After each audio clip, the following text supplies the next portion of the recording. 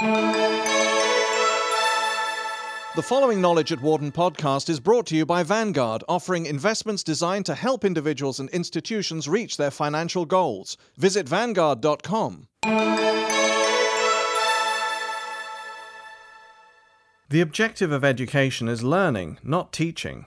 In their book, Turning Learning Right Side Up, Putting Education Back on Track, authors Russell L. Ackoff and Daniel Greenberg point out that today's education system is seriously flawed.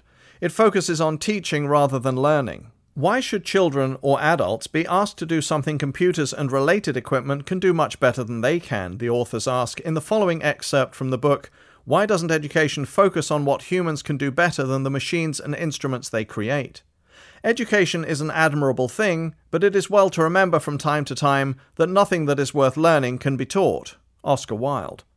Traditional education focuses on teaching, not learning. It incorrectly assumes that for every ounce of teaching there is an ounce of learning by those who are taught. However, most of what we learn before, during, and after attending schools is learned without its being taught to us. A child learns such fundamental things as how to walk, talk, eat, dress, and so on without being taught these things. Adults learn most of what they use at work or at leisure while at work or leisure. Most of what is taught in classroom settings is forgotten, and much of what is remembered is irrelevant. In most schools, memorization is mistaken for learning. Most of what is remembered only for a short time, but then is quickly forgotten. How many remember how to take a square root, or ever have a need to? Furthermore, even young children are aware of the fact that most of what is expected of them in school can better be done by computers, recording machines, cameras, and so on. They are treated as poor surrogates for such machines and instruments. Why should children, or adults for that matter, be asked to do something computers and related equipment can do much better than they can? Why doesn't education focus on what humans can do better than the machines and instruments they create? When those who have taught others are asked who in the classes learned most, virtually all of them say the teacher. It is apparent to those who have taught that teaching is a better way to learn than being taught. Teaching enables the teacher to discover what one thinks about the subject being taught. Schools are upside down. Students should be teaching and faculty learning. After lecturing to undergraduates at a major university, I was accosted by a student who had attended the lecture. After some complimentary remarks, he asked, "How long ago did you teach your first class?" I responded, "In September of 1941. "Wow," the student said. "You mean to say that you have been teaching for more than 60 years? "Yes." "When did you last teach a course in a subject that existed when you were a student?" This difficult question required some thought. After a pause, I said, "September of 1951. "Wow, you mean to say that everything you have taught in more than 50 years was not taught to you? You had to learn on your own?" "Right. You must be a pretty good learner." I modestly agreed. The student then said, "What a shame that you are not that good a teacher." The student had it right. What most faculty members are good at, if anything, is learning rather than teaching. Recall that in the one-room schoolhouse, students taught students. The teacher served as a guide and a resource, but not as one who force-fed content into students' minds. Ways of learning. There are many different ways of learning. Teaching is only one of them. We learn a great deal on our own in independent study or play. We learn a great deal interacting with others informally, sharing what we are learning with others and vice versa. We learn a great deal by doing through trial and error. Long before there were schools as we know them, there was apprenticeship, learning how to do something by trying it under the guidance of one who knows how. For example, one can learn more architecture by having to design and build one's own house than by taking any number of courses on the subject. When physicians are asked whether they learned more in classes or during their internship, without exception they answer, internship.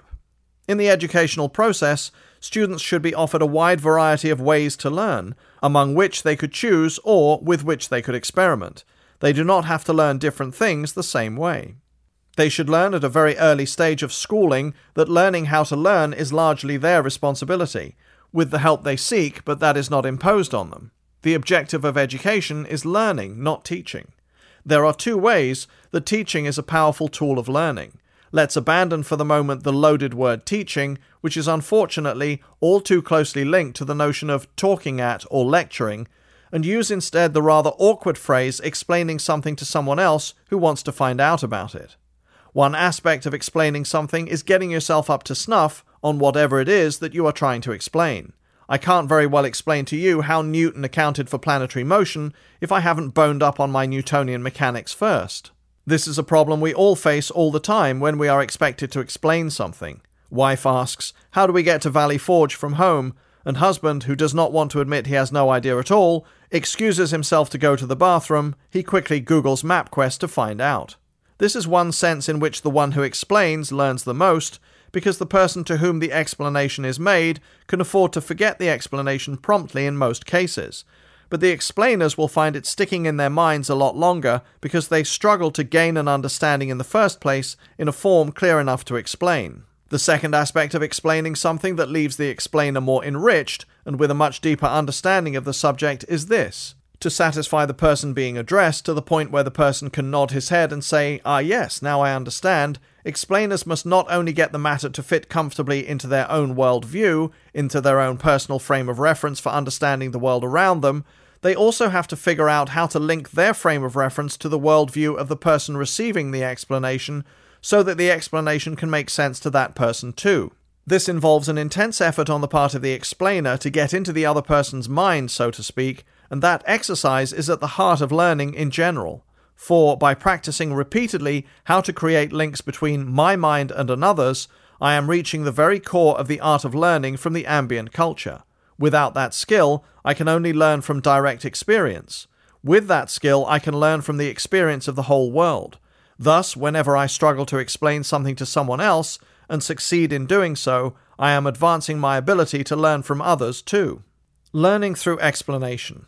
This aspect of learning through explanation has been overlooked by most commentators, and that is a shame, because both aspects of learning are what makes the age mixing that takes place in the world at large such a valuable educational tool.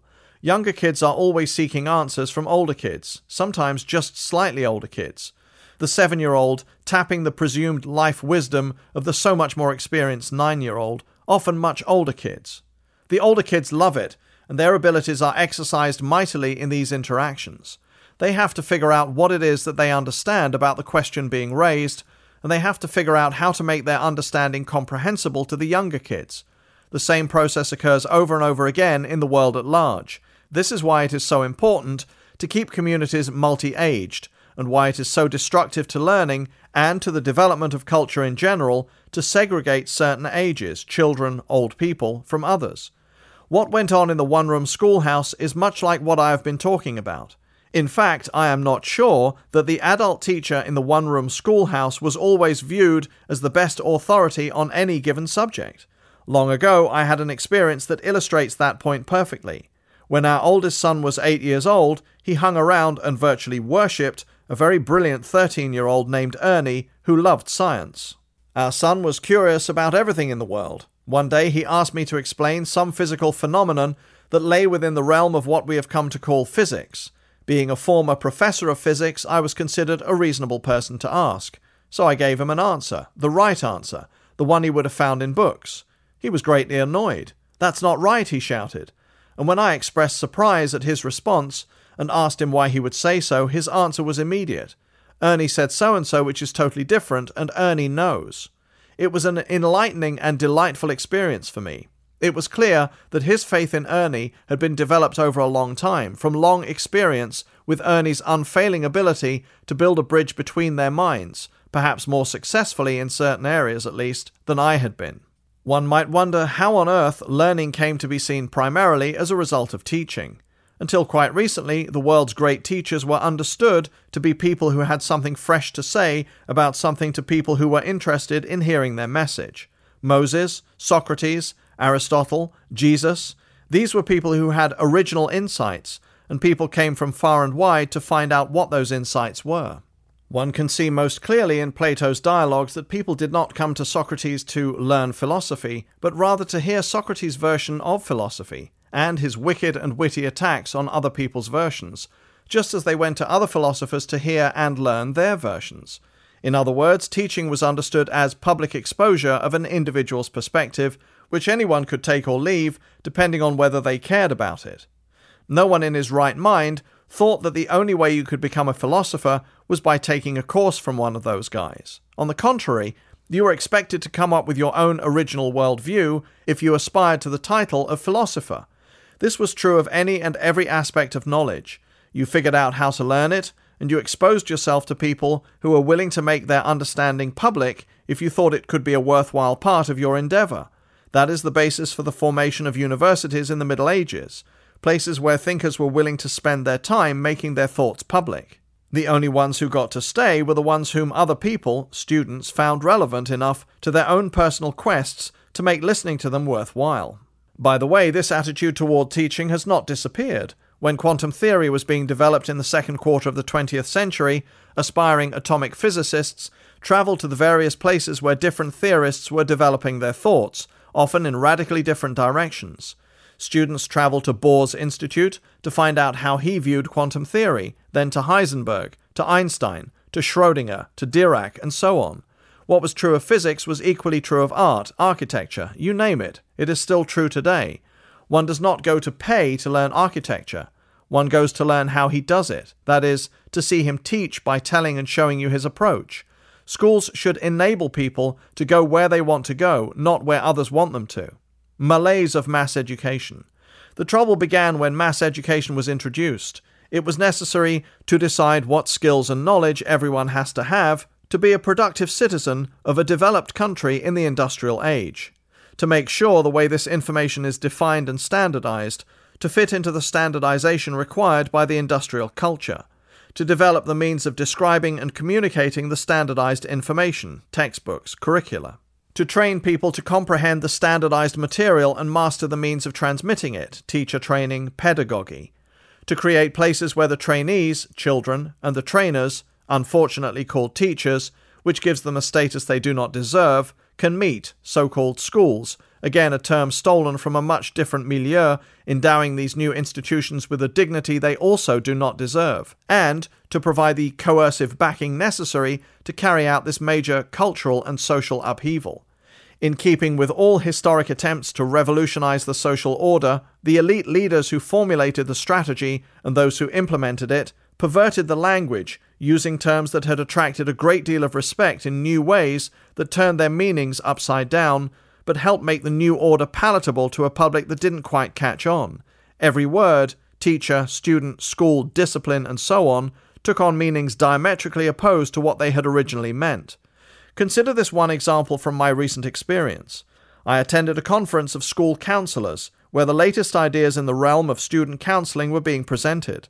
I went to a session on the development of self-discipline and responsibility, wondering what these concepts mean to people embedded in traditional schooling. To me, self-discipline means the ability to pursue one's goals without outside coercion. Responsibility means taking appropriate action on one's own initiative, without being goaded by others.